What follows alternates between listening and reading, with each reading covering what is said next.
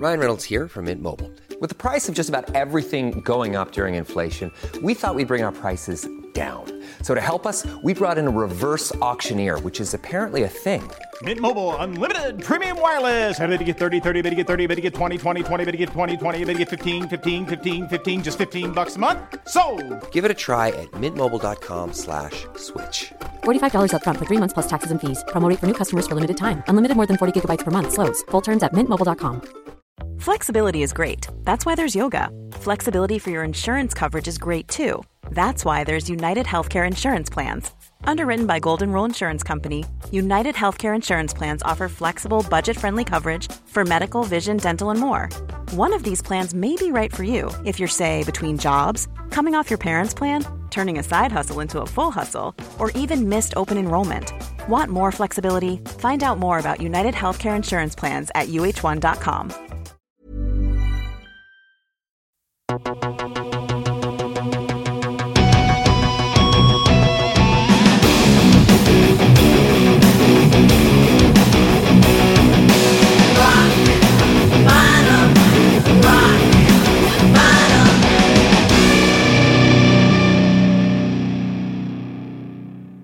Välkomna till Rock Bottom, en hårdrockpodd med Anders Tengner och Erika.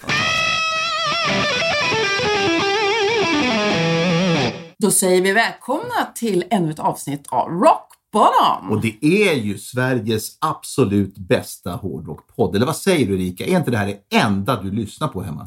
Ja, Anders. Det är det enda jag lyssnar på hemma. Och man kan lyssna många gånger, för vi är ju så roliga så att man uppfattar nästan inte alla de här sublima budskapen som vi har i våra dolda budskap. Ja, nej, men alltså inte så, men det är så kul så man måste höra en gång till. Ja, ibland kanske man till och med att vi har sagt något baklänges här. Precis, ja. Ty det där nu. Och så har vi ju fantastiska gäster i Rockbot. Jag tror inte det finns någon som har den kvaliteten på gäster som vi har. Nej, och idag så ropar jag äntligen i sann Gert Fylking-anda. För vi har äntligen lyckats synka våra scheman och få hit dagens gäst. Det var inte så lätt, för han är väldigt efterfrågad. Och det krävdes faktiskt en konvalescens efter en knäoperation för att lura hit honom. Men nu är han här. Välkommen, Pontus Norgren. Och vi applåderar! Tackar. Nej, men det här är stort, Pontus. Jag har ju känt dig i många år. Ja, det är ju ett år. Du var bara en liten grabbhalva när vi sågs första gången. Ja, då var man tonåring och nu har man ju blivit 26, lite äldre. Ja, lite 26, äldre. Börjar man närma sig. Ja. Eller hur är det? Ja, så är det. Börja bli vuxen. Ja, precis. Men du har ju faktiskt en karriär som spänner över 3 decennier. Jag säger så här, dra åt helvete vad du har gjort mycket grejer. Ja, jag har hunnit med en del faktiskt, måste jag säga. Ibland är det ganska skönt att inte tänka på det, för då blir man lite droppar i pannan sådär, vad man snurrat runt jorden och gjort saker. Men om man säger det har varit en fantastisk rolig resa. Du blev ju faktiskt erbjuden jobb i Accept redan när du var tonåring. Ja, vad hände? Då var jag 19 och allting var ju Anders fel då. Alltså, ja. Som så mycket annat. Ja, som så mycket annat här i världen. Så såg jag ett uppslag i den gamla härliga tidningen Okej, att Accept sökte gitarrist, och jag ringde Anders, och Anders hade ju då dessutom jobbat med min bror innan en del. Johan Norgren då, trumslagare med Standby och Carola. Just det. Ja, jag såg dem live. Jag såg alltså Carola live innan hon blev Carola, kan man säga. Ja, det stämmer faktiskt. Hon låg i min säng när jag var klockan 11, tänkte jag säga. När jag var 11 år gammal. Så jag kan säga det, Carola låg i min säng. Bara en sån sak. Ja, men inte samtidigt som du låg där. Jo. Oj då. Ja, jag var 11 i och för sig. Men hur gammal var hon? Hon var äldre. Hon är ju 3 år, så hon var 14. Men det var okej. Det hade funkat. Det hade funkat, okej. Nåja, tillbaka till Accept. Ja, Accept var ju faktiskt då Anders som la ut den här, om man säger, de jagade gitarrist, och direkt så ringde jag faktiskt dig. Och just att på den tiden var det inte, då fanns det inga telefoner och sådär. Jo, det fanns faktiskt telefoner. Men de hade sladd. De hade sladd och satt fast i väggen. Hemma hos våra föräldrar. Det var inte så att vi är så gamla så att vi skickade budkavlar. Jo, men det var nästan så faktiskt. Men då så... Då ringde jag för dig och sa, jag behöver hjälp i så fall med en videokamera. Och du jobbar ju på Okej, så ni hade ju det. Så du kom över och filmade i min mammas och pappas källare. Där jag hade mina 2 morsanstackar. Och så lirade jag igen, eller om jag lånade kameran, jag kommer inte ihåg. Jag kommer inte ihåg. Nej, jag kommer inte det här ihåg. var länge sedan. Ja, det är länge sedan. Och så spelade jag in och skickade in den och de hörde av sig ganska omgående. Wow. Och jag hade en lång diskussion då med, eller på den tiden, Gabi Hauke. Gabi Hauke, vilket namn som, ja. Det kommer inte jag ihåg. Nu Flashback. nu för tiden heter hon ju Gabi Hoffman. Okay. Hon är Wolf Hoffmans Just det. fru då. Men, och vi pratade massor. Det var väl lite det att jag var lite för ung, tror jag. Du vet, lite för ung, oerfaren. Och så, du vet, tyska och engelska språket var väl inte på topp på den tiden. Men på den vägen vart det då. Ja. Men jag måste säga idag att vilken tur att det inte vart så egentligen. Liksom. För du blev Breaking Rat. Precis, istället. exakt. Vilket fantastiskt band. Tackar. Och så återförenades ni på Sweden Rock. I somras. Vad är skillnaden med att lira ihop nu som medelålders? I 26-årsåldern kom vi fram till. Ja, just det. Jämfört med 20-åringar. Ja, alltså som det är nu. Ja, precis. Nej, men på något vis, Breaking Rat då, det var ju liksom, det var ju tiden då man var tvungen att stå i replokalen. Eller det var hela grejen. Vi stod i replokalen, vi repade ju 5 dagar i veckan på den tiden. De flesta jobbade, men på kvällarna repade liksom. Men nu då efter 25 år, så när vi träffas igen, så var det faktiskt ingen skillnad. Förutom att alla hade fått gråa tidningarnas charm då. Ja. Men i annat fall så var det precis samma sak.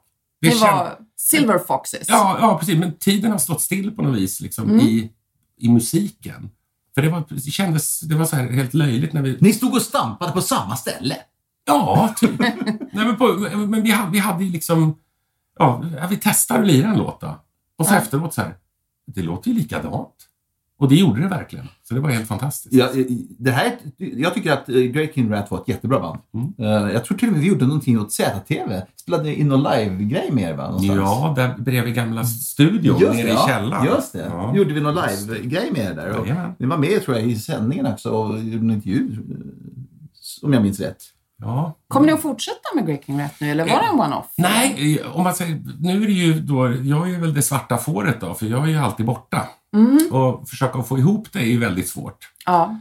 Men om man säger nästa år så har ju vi ett nytt albumår så att säga, och skrivperioder och sånt där. Och förhoppningsvis så finner vi tid och rätt spelningar, så kommer vi garanterat göra några fler gig och förhoppningsvis liksom få fram några nya låtar. Men vi, om man säger Breaking Rat som ett band, vi kan inte sitta hemma liksom i sovrummet och skriva låtar och sen träffas och spela låtarna. Vi måste spela låtarna och skriva dem i replokalen, för det är då det bara händer någonting. Det är då magin infinner sig. Det är bara, för det är liksom, vi behöver bara jamma. Det var ju så vi skrev alla låtar på den tiden. Liksom. Vi spelade något tufft riff och så vart det låtar. Ja. Och om man säger nu för tiden så är det ju mycket, med mitt nuvarande band så är det ju mycket att jag sitter och skriver och de andra sitter och skriver runt omkring. Liksom. Och sen träffas vi och då liksom skapar vi produkten, men det går inte med Breaking Rat. Den skapas där med de 5 personerna. Liksom. Så lite skillnad mot för Poodles då, kan jag tänka mig. Och Mello som du var med i och allt sånt där. Man tänker ju sig att Mello och hårdrock är motpoler. Så ni bröt ju lite, broke the mold där på något vis. På något vis, men det var ju på något nu vis... är det ju mycket hårdrock med. Ja, precis. Men det var ju liksom... Ja, de måste ju göra något nytt, känns det som, med hela, om man säger så här, Eurovision då, för det var ju samma år som Lordi var med. Och vad heter det? Lordi hade ju... De gjorde en extremt, finnarna, och så kom vi med Poodles då och gjorde något extremt i Sverige. Just att vi kom så långt som 4:e plats i finalen. Men det var ju lite skillnad med Poodles om man pratar med låtskriverier. För där var det ju, när vi då väl vann, så var det så här, nu måste vi spela in en skiva. Ja. Och då fick jag massa så här eurodisco-låtar. Så här, gör ett tufft riff. Ja. Det var så det var. Okay. Det var ju bra låtar, alltså bra melodier och allting. Så här. Men just att det var så stressigt så det plockades lite låtar som jag och Jakob och Pontus hade då, liksom, som vi använde till första skivan. Men vi behövde ju fler låtar så fort. Och plattan spelade vi in typ på 2 veckor. Wow. Och då var det nu måste plattan ut. Liksom. Ja. Så. Var det därför du hoppade av eller hoppade du av för att du blev draftad till Hammerfall? Nej, faktiskt.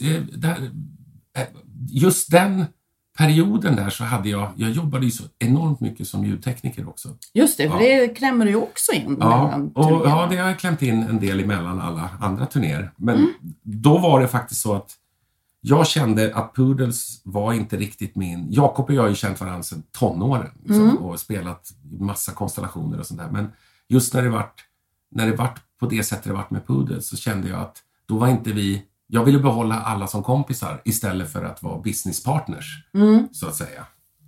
Nu vart det härligt helt plötsligt. Nu vibrerar det i Pontus nedre regioner. Hans telefon ringer. Ja, det sprider sig en fläck på byxan. Jaha.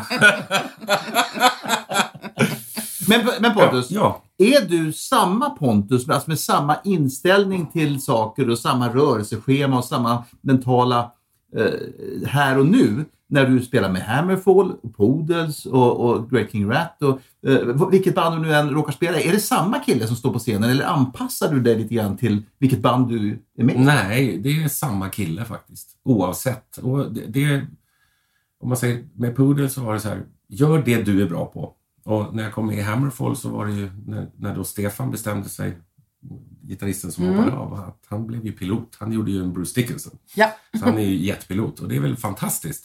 Men då när jag kom in så sa jag kan ju liksom inte komma in och försöka härma någon. Nej. Jag kan förstå om man måste gå in och kommer in i Van Halen, att man måste härma Eddie då, för då, annars blir det ju ingenting sig likt liksom.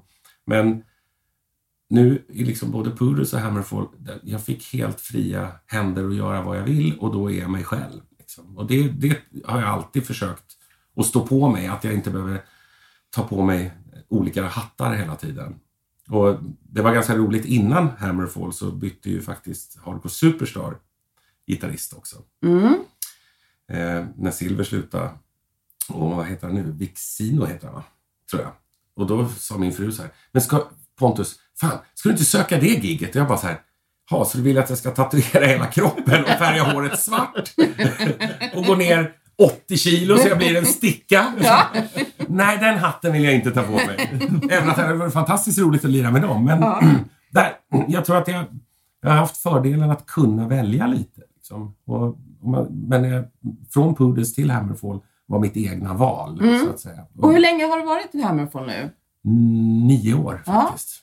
Vad är de största ögonblicken med Hammerfall hittills? Hey, I'm Ryan Reynolds. Recently, I asked Mint Mobile's legal team if big wireless companies are allowed to raise prices due to inflation. They said yes. And then when I asked if raising prices technically violates those onerous 2-year contracts, they said, "What the f*** are you talking about, you insane Hollywood ass?" So to recap, we're cutting the price of Mint Unlimited from $30 a month to just $15 a month. Give it a try at mintmobile.com/switch. $45 up front for 3 months plus taxes and fees. Promo rate for new customers for limited time. Unlimited more than 40 gigabytes per month. Slows full terms at mintmobile.com.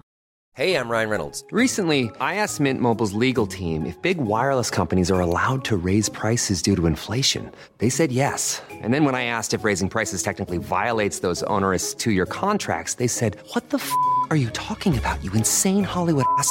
So to recap, we're cutting the price of Mint Unlimited from $30 a month to just $15 a month. Give it a try at mintmobile.com/switch. $45 up front for 3 months plus taxes and fees. Promo rate for new customers for limited time. Unlimited more than 40 gigabytes per month. Slows full terms at mintmobile.com.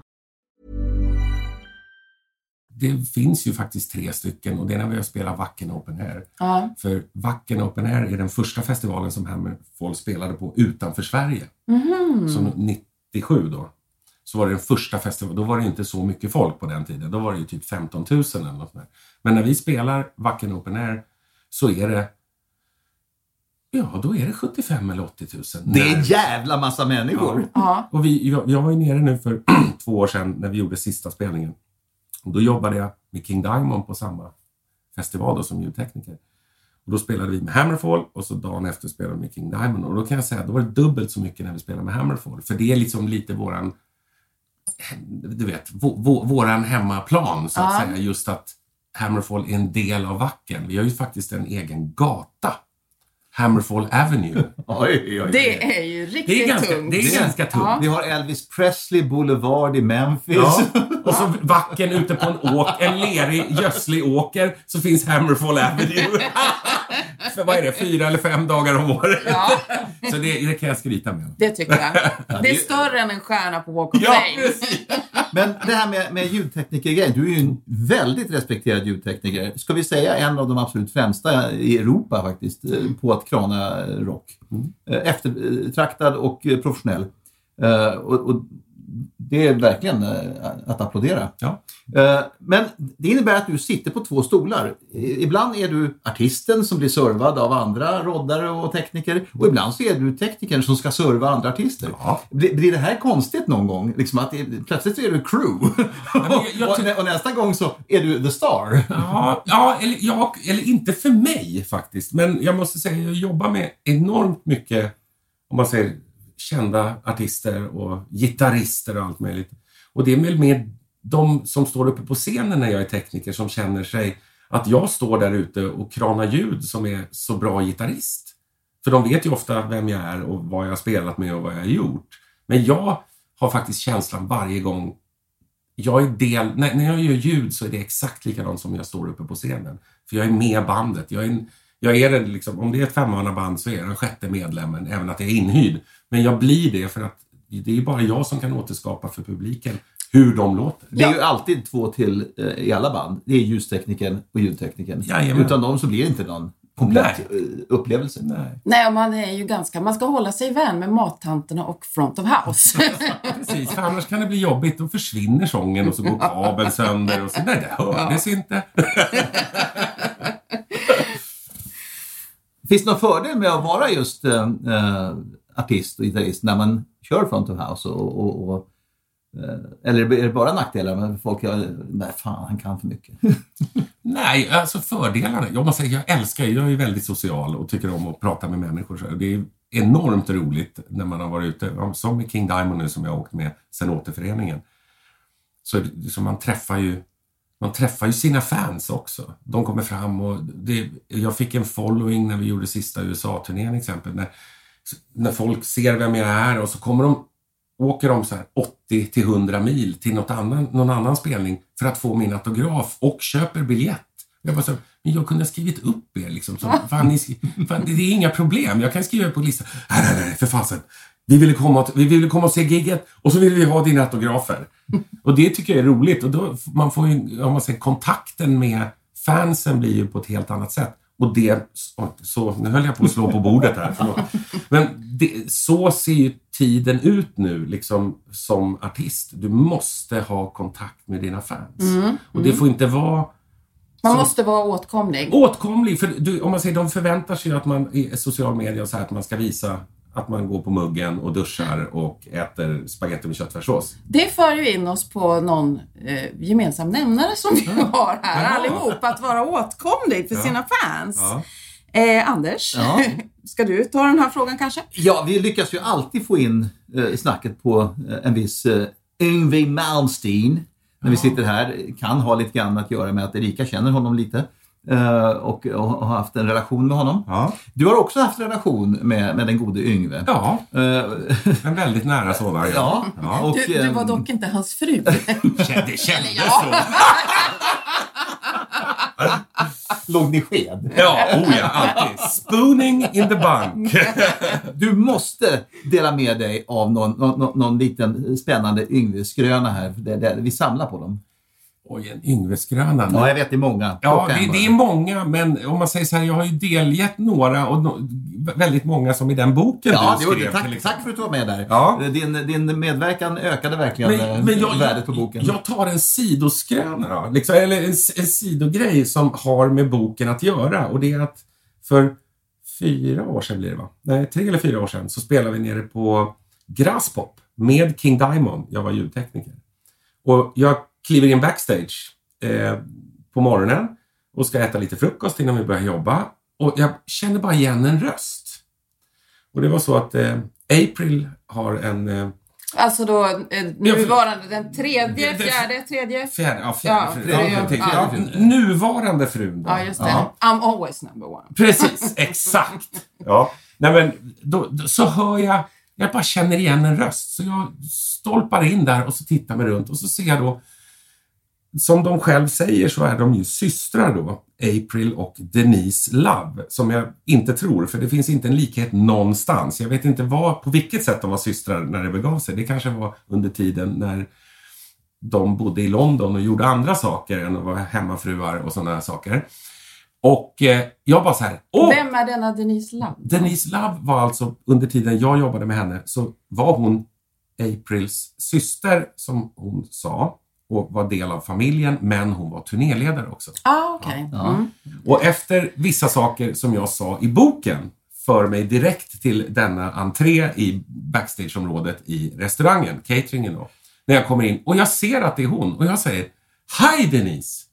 Och hon flyger upp och säger precis samma sak som hon sa när jag lämnade, om man säger, turnésällskapet med Yngve. "I gonna fucking sue your ass!" Det var det första jag hörde efter då över 10, vad blir det? Det blir 15 år sedan jag jobbade med Yngve och jobbade med henne. Så sa hon exakt samma ord som när jag lämnade det. Och det tyckte jag var ganska intressant. Och jag sa så här, snälla du, stäm mig bara. Du får så hemskt gärna stämma mig. För det har du sagt 20 gånger och jag har inte sett en enda stämning. Och då var hon helt vansinnig. Så då lämnade jag med en kopp kaffe med ett leende på läpparna. Och det får bli min Yngve-skröna. Fantastiskt roligt. Och då har vi rättat upp det där sällskapet i alla fall tydligen. Och de har ju garanterat läst boken då uppenbarligen. Ja, de har läst boken och om man säger alla de stämningarna som de kastar ur sig helt och hållet har inte en enda stämning kommit till verket. Nej, och inte gentemot förlaget eller mig heller. Ingenting. Och vad beror det på? Jo, därför att allt som står i boken är sant. Ja, det är sant. De värsta grejerna var ju till och med borta. Jag var ju till och med schysst och censurerade bort en del. Jo, men jag säger skrönor och om man säger så här, stories, så finns det ju hur mycket som helst. Men vissa saker behåller man ju för sig själv också som inte behöver tas upp. Ja, som man istället drar på Harry B. James eller Anchor en sen lördagkväll. Exakt, men den kan man hålla inom vänskapskretsen. Ja. Men eftersom du själv är en framgångsrik rockstjärna, när boken om dig skrivs, vad är det för skrönor som du inte vill att ska komma fram då? Oj. Alla skelett i garderoben, du menar? Oj. Det bara rasslar. Ja, det bara rasslar. Nej, jag vet inte om det är någonting sådär jättehemskt. Om man säger, man har inte varit en ängel här i livet, men jag tror, om man säger, jag ligger förbannat mycket i lä om det gäller Yngve Malmsteen, kan jag säga. Då får jag tänker ju det, jag har ju spelat tillsammans med Anders Johansson då i nästan 9 år med Hammerfall, och att vi har gått igenom de mesta skrönorna och mesta stories som finns om Yngve, och vi har mycket gemensamt när det gäller det. Men om jag ska komma ikapp det, ja då jävlar får jag ligga i. Alltså. Du har inte en chans, ska jag säga. Ja, bara att komma ikapp Anders Johansson. Exakt. Och efter då att ha spelat med honom och känner hans bror Jens, så måste jag på något vis ställa mig på Yngves sida då och säga, jag tror inte det bara var Yngve som gjorde alla de här dumheterna. Eller jag tror inte Yngve egentligen gjorde någonting, för jag vet hur vissa triggar saker. Men det behöver inte ha någonting sagt. Men det är ganska roligt i alla fall. Så är det säkert. Ja. Jag skriver under på det. Ja. Ja, vi har ju ett fast inslag här i Rockbottom, och det är skämslåten. Och det är en låt som man gillar lite sådär för sig själv. Man kanske inte säger det i alla intervjuer. Och på Herbie. Nej, precis. Det är inte den tuffaste låten. Nej. Vad har du för skämslåt som du gillar? En riktig skämslåt. Är det en skämslåt? Det måste jag tänka. Ja, det kanske inte är egentligen. Men det är nog en låt. Ja, den är nog lite skämsig, för jag har nog aldrig sagt att men den har färgat mig väldigt mycket, och det är Kall som is med Glenmark. Okej. Bra låt. Det är en svinbra låt, men det var inte den jag nämnde när vi satt på Cool Cat och på Kellys, att den hade färgat mig liksom i du vet, låtskrivare och hur man tänker, vad man gillar för melodier. Du stapplar inte fram till DJ:n på en sen lördagkväll och kräver att de lirar den? Jag har gjort det en gång faktiskt. Alltså? Ja, det har jag gjort. Men då var det så här skämslåt. Vilken låt vill du inte att, du vet... Vilken låt vill du inte höra? Ja, eller jag ville höra den. Men vilken skulle du inte sätta på din fest hemma? Okej. Och då var det den faktiskt. Ja, starkt. Du har kommit ut ur garderoben med dina skelett. Titta, ett skelett. Ett skelett mindre. Ja. Det blir nästan en bok om den. Ja, det får det bli faktiskt. Super, Pontus. Ja. Jättekul att du ville vara med här. Ja, tack för att jag fick vara med. Säg hej till publiken. Hej publiken. Och så säger vi bottoms up. Bottoms up.